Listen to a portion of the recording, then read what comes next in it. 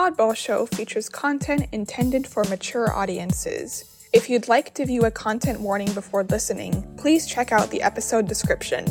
The views put forth by our hosts and our guest reflect the speaker's opinions and not the official stance of Oddball Foundation. Thanks for listening. We hope you enjoy the show. Hey everyone, welcome to Oddball Show. My name is Irene Westfall, and I am sitting in for Jason Wright today. Today we will be exploring another chapter in the history of psychiatry and mental health, the shock therapies and psychosurgeries that emerged in the early to mid-20th century as these allegedly groundbreaking new cures for mental illness. So we now know that many of these treatments' alleged cures were an illusion. But it's still worth going back and seeing how these treatments worked, or were supposed to work, and what they reveal about how society dealt with mental illness and psychiatric patients in the early to mid-1900s. Also, which treatments, if any, are still used today. I'd like to give a quick shout out to Anne Harrington's wonderful book Mind Fixers, which we used for a lot of the research for this episode. If you haven't checked out Mind Fixers, please go and do that. It's a fascinating, if somewhat disturbing read. We will have a list of all of our resources in the show notes for anyone interested in learning more. So, let's start off with malaria fever treatment. Have you ever heard of that? I hadn't. It basically is the idea that getting really, really sick and having a high fever might help you get better when you recover. So this treatment has its roots in the work of Austrian psychiatrist Julius Wagner-Jauregg. In 1887, Wagner-Jauregg noticed that a mentally ill patient of his, who'd come down with a very high fever, seemed to have improved remarkably afterwards, from the psychosis, that is. He wanted to test out whether the fever had actually improved his patient's mental state, and so, horrifyingly enough, he then injected several psychotic patients with an experimental tuberculosis vaccine. He wanted to see if the fever that the vaccine caused would cure them. It didn't, and some patients died. Then Wagner-Jauregg thought that maybe this fever treatment could work on patients with something called general paralysis of the insane, or GPI, which is what we now know as the psychosis that's caused by late-stage, untreated syphilis. When it's untreated, this disease is always fatal. Syphilis was a huge problem in the early 20th century. Al Capone died of syphilis, by the way, and it was something that troubled psychiatrists and doctors everywhere. Wagner-Jauregg wanted to test out this hypothesis that fever treatment could work on GPI. To test it out, he would use malaria. Malaria is a dangerous and sometimes fatal disease, but unlike that experimental vaccine, it could be reliably treated with the drug quinine. So, in 1917, Wagner-Jauregg withdrew blood from a soldier with malaria and injected it into 9 patients with GPI. These patients became quite sick, and Wagner-Jauregg let the fever run its course for weeks before then curing them with quinine.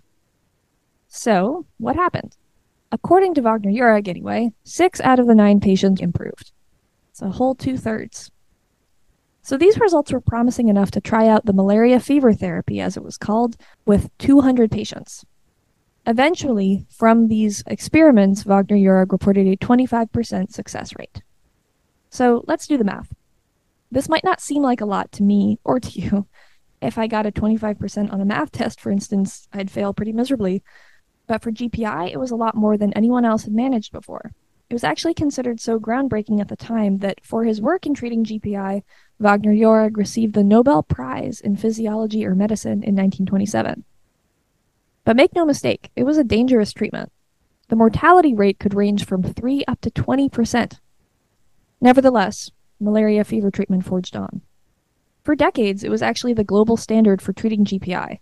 But what does that mean, the global standard, when malaria is an endemic all over the world?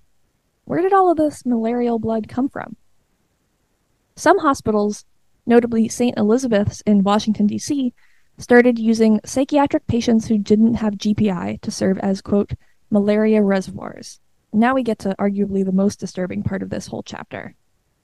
So these malaria reservoir patients, who were often the most vulnerable and marginalized in the hospital, would be infected with malaria intentionally.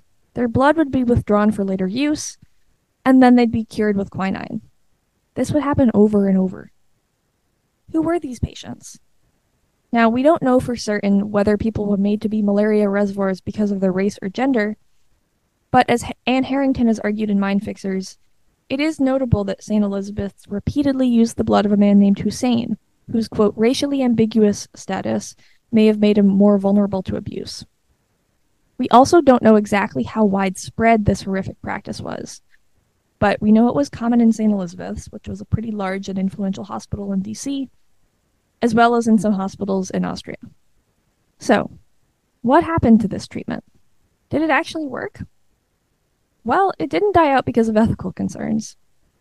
Instead, the development of penicillin during World War II basically made it obsolete. Penicillin quickly became the standard treatment for syphilis, treating not only those with late-stage GPI, but also people in the early stages of that disease. That meant overall that there were far fewer GPI cases around. And as for the efficacy of malaria fever treatment, we still don't totally understand how and whether it worked on GPI.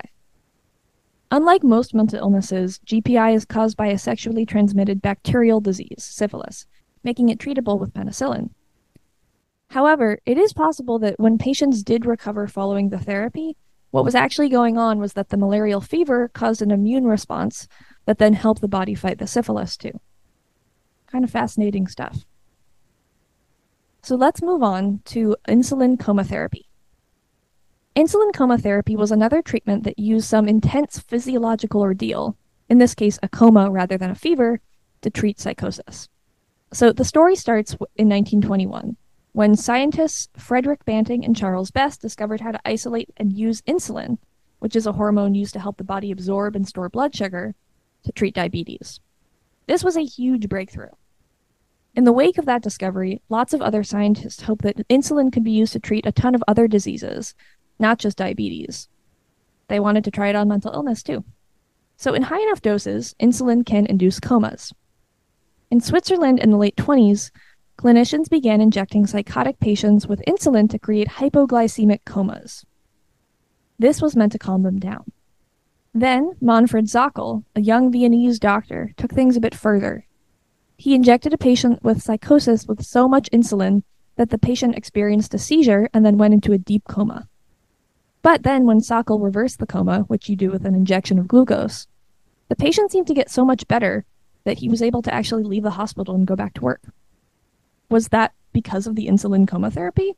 Was it more than just a way to calm patients down? Maybe it was actually curing the mental illness itself. Well, Zockel thought so. And he worked hard throughout the mid-1930s to test out and publish reports on his new treatment. An American psychiatrist noticed. After he observed Zockel perform insulin coma therapy, he helped arrange for Zockel to come to the States and promote the treatment. So as the popularity of insulin coma therapy grew in the US, so did the media coverage on it. And this media coverage was often somewhat outlandish and a bit overstated. Still, though, initial results seemed promising. A 1938 report on 1,000 insulin coma therapy treatments found that 11% of patients with schizophrenia recovered, 26.5% improved a lot, and a whole other 26% improved somewhat. The remaining 36.5% apparently didn't do as well. So, ICT is spreading around the country, but what did it look like on the ground? Well, it was expensive and it was hard to put into practice. It required a lot of money and intensive care to ensure that patients remained stable. I mean, remember, we're putting a lot of people into comas that need to be observed and watched to make sure that they don't die. Even in huge hospitals, only 20 or 30 patients could receive insulin coma therapy at a time. And it was dangerous, too. The mortality rate varied from 1 to 10%. Patients weren't given anesthesia, and there was always a risk of something called a prolonged coma. This is when the glucose that was meant to wake patients up didn't work. But the ICT wards themselves were, for many patients, actually special and genuinely therapeutic. Patients got specialized attention from nurses and staff that involved not only watching their comas, but also games and other fun activities. One doctor, British psychiatrist Harold Bourne, reflected decades later that maybe it was that feeling of finally being cared for, not the coma itself, that made ICT effective for some patients. So, what happened to ICT? Eventually, it was more or less replaced by a thing called metrazole shock treatment, which was a much cheaper and quicker way to induce convulsions and coma in patients with psychosis. So, let's move on to metrazole shock treatment. So, what is metrazole shock treatment? In the 20s and 30s, Hungarian psychiatrist Ladislav Meduna theorized that schizophrenia and epilepsy were antagonistic diseases. This means that having one of these conditions would prevent or inhibit the expression of the other condition. Some research studies tried injecting epileptic patients with schizophrenic patients' blood to see if their epilepsy would get better. Nothing happened. Also, schizophrenic blood. Jesus Christ. Meduna thought that it could work the other way. That is, that seizures could have a positive effect on patients with schizophrenia. He had noticed that some of his schizophrenic patients who also had epilepsy seemed to get better after their seizures. So he tried several different substances that cause convulsions, and then eventually he settled on two. These were called metrazole and cardiazole, but they're both derived from the same chemical. When you inject these drugs into patients' bodies, they cause immediate convulsions. In 1937, Meduna published a report called Convulsion Therapy for Schizophrenia. In that report, he describes amazing results of the treatment on 110 people. Half, he claimed, fully half, recovered, and many others with schizophrenia at least improved. So the treatment spread widely in the 30s and early 40s. Hospital staff noted that it helped to calm patients, and it also allowed them to use fewer sedatives. But patients hated the treatment. The convulsions were so intense that they could lead to broken bones, lost teeth, even spinal fractures. At the New York State Psychiatric Institute, for example, a full 43% of patients undergoing this treatment had spinal fractures from it. So this was unsustainable, and metrazole shock therapy didn't last, but the idea did, and soon emerged electroconvulsive therapy. So let's move on to electroconvulsive therapy, or ECT. This was the shock therapy that in turn began to replace metrazole shock therapy in the 40s. And notably, this is the only one of these treatments still in use, though it's done differently now than it was back then. So ECT is essentially inducing a seizure with the use of an electrical current in order to alter the chemistry of the brain. So let's go back to the 1930s to understand its origins. In the 30s, clinicians and scientists were looking for alternatives to metrazole shock treatment because it could be so harmful. Ugo Sarletti, an Italian neurologist, experimented with using a controlled electrical current to induce convulsions. This will sound pretty grim, but Sarletti was modeling his experiments on the type of electric shocks given to pigs to stun them before being slaughtered. Sarletti's assistant, Lucio Bini, tweaked and tested a prototype on stray dogs, and he managed to refine the way the current was administered to the animal. By 1938, these two men felt that it was safe enough to test out on a human being. They found their test subject in a man nicknamed S.E. in later reports of this experiment. S.E. was brought to the hospital by the police in what appeared to be a psychotic state. He was speaking unintelligibly, and he believed that he was getting messages telepathically. Before moving forward with using S.E. as their test subject, Sarletti and his colleagues checked to make sure that no one would be asking after him. He had no friends or family to speak of, basically in the wrong place at the wrong time. So now that they had their candidate, the doctors went forward with the experiment. They administered a series of shocks, each one stronger than before. It's a pretty dramatic story. In the middle of the process, S.E. allegedly sat up and then started singing a dirty song off-key. Sarletti then ordered that they administer the last shock treatment, which would be longer and stronger than before. S.E. then allegedly said, quote, "Be careful. The first one was a nuisance. The second one was deadly." They proceeded anyway. S.E.'s spooky proclamation didn't come true, but the third shock did cause him to convulse and then stop breathing for 48 seconds. That must have been really tense 48 seconds. But then after he woke up, he seemed lucid. And a few weeks later, after undergoing voluntary treatment in the hospital, he was actually released. We don't really know what happened to him after that. As more tests were done establishing that ECT could be done both cheaply and relatively safely, the treatment spread widely in Europe and then in the US. So, what were its actual effects? Well, a lot of how ECT works on the brain is still unknown. We do know that, on one hand, the treatment can cause both short and long-term memory loss. On the other hand, we also know that ECT is genuinely effective for some people, especially as a treatment for major depression. ECT is sometimes used for mania and psychosis too. The way the treatment works today is patients undergo several treatments of ECT over the course of weeks or months. What's actually going on inside the brain? It's not fully understood how and why ECT acts on the brain to relieve some forms of mental distress. Studies have shown that the seizures from the electrical current might alter the brain's physiology and chemistry in many ways, including helping facilitate more communication between neurons. And so that's how it's done today. But it used to be much more dangerous and painful than it is now, and ECT was also criticized for being used to manage or control, quote, difficult patients. Who got ECT could reveal a lot about what was considered, quote, problem behavior. For example, queer people were sometimes subjected to ECT as a, quote, treatment for homosexuality. It obviously didn't make them straight, but it could definitely be traumatizing and deeply harmful. But it took a long time for the tide to turn against ECT in public opinion. If you recall from our previous episode about the Insane Liberation Front, it was in the 60s and 70s that we saw a rising tide of anti-psychiatry activism and popular sentiment. ECT'd been around for decades, but it was in those years that ECT became synonymous with psychiatric abuse. Ken Kesey's popular novel One Flew Over the Cuckoo's Nest and then its film adaptation in 1975 were a huge influence here. What happens in that story is that our hero McMurphy is subjected to ECT against his will by the tyrannical nurse Ratched, and it's clearly meant as a way to control him, not help him in any way. And spoiler alert, it does not go well for him. So let's move on to arguably the most infamous treatment on this list, lobotomies. Lobotomies were invented around the same time as ECT, created in Europe in the 30s and spreading from Europe to the US in the 30s and 40s. So let's break it down. What is a lobotomy? A lobotomy is a surgical procedure that severs nerve pathways in the frontal lobe of the brain. This is the region responsible for memory, emotions, and other cognitive functions like problem solving. Lobotomies have also been called lusotomies or psychosurgeries. Is it still around? Yes and no. Today there's a procedure called a cingulotomy, which was introduced in 1948 as a less destructive alternative to the lobotomy. Cingulotomies make lesions in a certain region of the brain, and they're actually now a relatively common treatment for conditions like OCD and chronic pain.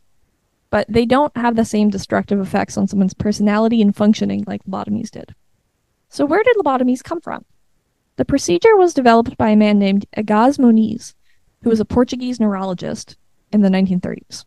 They were actually controversial from the beginning. They were seen as the kind of intervention used when nothing else worked for treating patients' debilitating anxiety or obsessions. It was actually not intended to treat people with psychosis initially. So as Anne Harrington writes in Mind Fixers, we know that the lobotomy was controversial early on because of this Baltimore Medical Conference in 1936. So these two men named Walter Freeman and James Watts brought the lobotomy to this conference. They spoke about their experiments and horrified many of the attendees listening to this talk. These attendees, other psychiatrists and doctors, were horrified at how destructive this procedure seemed. But Adolf Meyer, who was a prominent and influential psychiatrist also involved in the eugenics movement, he spoke out in favor of the experiments. Eugenics, by the way, is the unscientific theory that humanity can be, quote, improved by encouraging some people, those with allegedly superior genes, to reproduce, and also by preventing other supposedly inferior people from doing so. Historically, the targets of eugenics policies have been folks with mental disorders, people from racial and ethnic minorities, and queer people. So, back to Adolf Meyer. He basically urged any scientist or doctor pursuing this new treatment, the lobotomy, to be responsible and conscientious. Meyer said that lobotomies were worth exploring, just as long as scientists took care to make sure that the public and the media wouldn't be misled. So it was actually Meyer's support in these early days that helped make it possible for Watts and Freeman's work to continue. And as they published more studies, lobotomies began to take off as a way to deal with the most debilitating and troublesome cases in mental hospitals.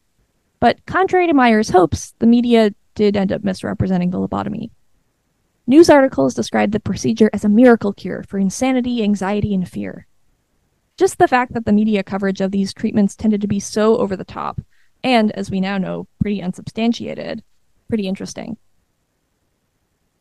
I find the fact that the media coverage of these treatments tended to be so over the top and also, as we now know, pretty unsubstantiated quite interesting. I think it speaks to the way that mental illnesses like depression and schizophrenia were seen at the time. These conditions were thought to be heritable and incurable, and they carried a ton of stigma. And suddenly, these treatments like lobotomies seemed to offer hope, however misplaced that hope was. Hope and also control, and a way to push, quote, troublesome people out of sight. Today, of course, we know just how devastating lobotomies can be for a person's autonomy, personality, and overall well-being. One tragic example of this was Rosemary Kennedy, JFK's sister, who had developmental and intellectual disabilities. As she grew up, her family put a great deal of effort into teaching her how to behave properly in the elite world that the Kennedys inhabited. But when she began to rebel against her family's strict rules as a young woman, her family worried that she'd cause a scandal. In 1941, her father, Joseph, decided to lobotomize her while his wife, Rose, was away. Walter Freeman himself performed the procedure at George Washington University in 1941. But the operation was debilitating. Rosemary was unable to walk or talk for many months. Her many years of education were lost. Her family then secretly institutionalized her in Wisconsin, where she spent the rest of her life. Her story, which is now widely known, is probably not too dissimilar from many more stories that are lost to history. It's worth pointing out that although men made up a slight majority of mental hospital patients in the 50s, 60% of lobotomies were performed on women.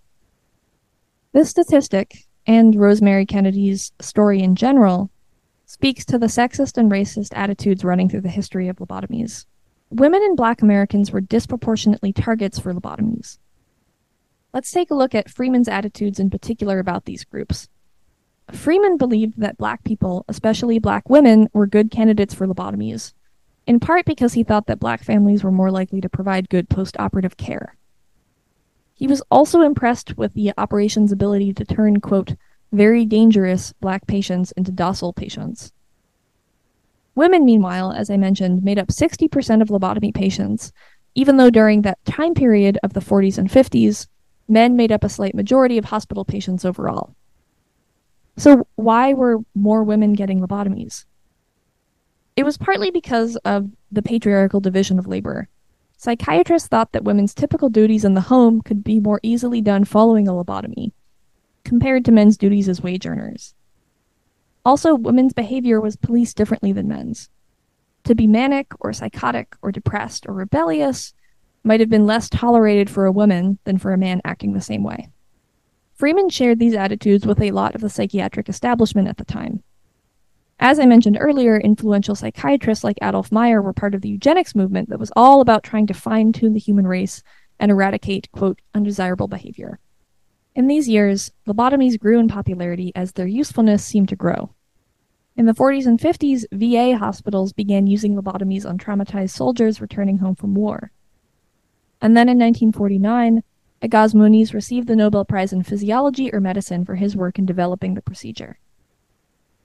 Maybe he was seeking a Nobel Prize of his own, when Freeman continued to innovate. He developed a new type of lobotomy called the transorbital lobotomy. Instead of surgically opening a person's skull, which was a difficult and expensive process, the transorbital lobotomy was performed with a pick inserted through the eye socket into the brain. It then severed linkages in the frontal lobe. It was so fast and easily done, Freeman argued that non-surgeon psychiatrists could safely perform the procedure. But James Watts, his colleague, strongly disagreed. He thought the lobotomy was a serious surgery that shouldn't be done by just anyone. He also thought it shouldn't be done on just anyone. He and Freeman butted heads over which cases warranted a lobotomy. Watts thought they should be used only on the most serious cases. That was people who didn't respond to other forms of treatment and who had symptoms like debilitating anxiety.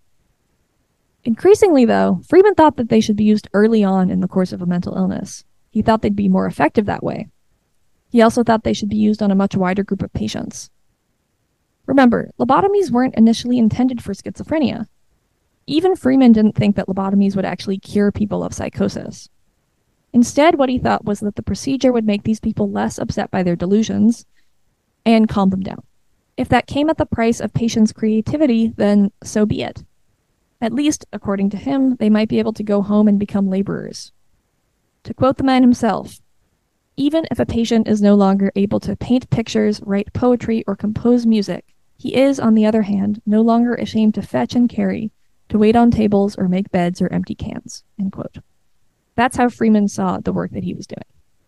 So, having broken by Watts at this point, Freeman went on a cross-country tour in the early 50s called Operation Ice Pick. The goal was to spread the use of lobotomies as widely as possible. Freeman performed procedures in hospitals around the country, sometimes hundreds in a single day. One ex-patient we spoke to recently described Freeman as a sort of Johnny Appleseed of lobotomies, and it's easy to see why. So, what happened to lobotomies? The approval of chlorpromazine, which is also known as Thorazine, in 1954 by the FDA, eventually led to the downfall of this procedure. Thorazine was actually called a chemical lobotomy, because the effects, which were sedation, docility, and apathy, were similar, but also less harmful than a surgical lobotomy. And like ECT, it wasn't until the 70s that lobotomies really came under fire for the harm that they'd done to thousands of people. Conveniently, though, by that point clinicians began to say that they'd always opposed the procedure. But for many folks, the damage had already been done. So let's recap. In this episode, we've chronicled 5 psychiatric treatments. The perplexing thing about some of them is that in some cases they seem to actually work for some people, or at least clinicians claim that they did. But crucially, at what cost? Malaria fever treatment maybe did succeed in jolting a patient's immune system to action against malaria and syphilis, which was causing the psychosis. But it was dangerous and miserable. And the way that hospitals chose to do it was by purposely infecting and reinfecting the hospital's most marginalized with malaria. Insulin coma therapy carried a high mortality rate among patients and serious side effects, though that 1938 report did claim that a full 63.5% of patients improved or were cured of schizophrenia. Somewhat dubious. Later studies questioned the efficacy of an insulin-induced coma over other kinds of comas or drugs. And it's also really hard to say whether the benefits that people did enjoy were due, at least somewhat, to just getting more attention and care. Metrazole shock therapy, whatever its supposed benefits, carried a huge risk of spinal fracture and other broken bones. Of all of these treatments, only ECT is still used, though more often for depression than schizophrenia. Though it carries the risk of memory loss, it can also help lift people out of the worst periods of their lives. And finally, lobotomies risk sacrificing a patient's individuality in exchange for being easier to manage for the people and institutions around them. And, as we've discussed, sexist and racist attitudes about whose behavior needed the most regulation also factored in deeply. Any medical treatment has trade-offs. The kinds of trade-offs people are willing to accept, especially when they're making decisions on behalf of others, are deeply revealing of what we value and what we don't. For many doctors in the mid-20th century, for example, the costs of lobotomies, stuff like loss of creativity, autonomy, and personality, were worth the benefits. The benefits were measured by how well a troublesome patient could work and cause minimal disruption. For researchers pursuing a treatment for GPI, the possibility of scientific breakthrough and individual renown were worth sacrificing the health of patients made to serve as malaria reservoirs for their syphilitic peers. And in the 21st century, to take a more optimistic example, some people suffering from depression might reasonably decide that the risks of memory loss are worth it, or worth the possibility that ECT might relieve some of their symptoms. But back to what we value and what we fear. We fear psychosis, we value productivity. We fear the unknown, and we value scientific innovation, even at great cost to people's lives, if it means chipping away at the mysteries of the brain. I don't mean to suggest that scientific innovation, productivity, or simply the reduction of distressing symptoms are unworthy goals. But it's worth thinking about who in these medical histories got to decide what's worth it in the name of recovery or progress, and who should get to decide today. I think we should also consider what the trade-offs are, more broadly speaking, when we invest our resources and our hope into specific medical treatments to fight mental illness, and not, for instance, into changing the circumstances that tend to exacerbate or cause mental distress for so many. These are things like economic instability, homelessness, violence, and a pervasive sense that the people in charge are not looking out for our best interests. These pursuits aren't mutually exclusive, of course. But the histories explored here suggest that putting all of our hope into miracle medical cures may lead us to think that the causes and solutions to mental health lie on an individual level. So, who should get to decide the big questions in mental health care? Can we advocate for mental health care on an individual and societal level? These are tough questions, and if you have answers or just thoughts, I'd like to hear from you. So don't be a stranger. Feel free to reach out to team@oddballfoundation.org or leave a comment and tell us what you think. This has been Oddball Show's Mental Health in Minutes. Thanks for listening. If you liked what you heard in this episode, learned something new, and want to stay up to date on what's going on with Oddball Show, please consider liking this episode and leaving a review. Subscribe to Oddball Show on YouTube, Buzzsprout, or wherever you get your podcasts. And check out oddballmagazine.org for more fascinating stories, poetry, and art. Thanks for listening.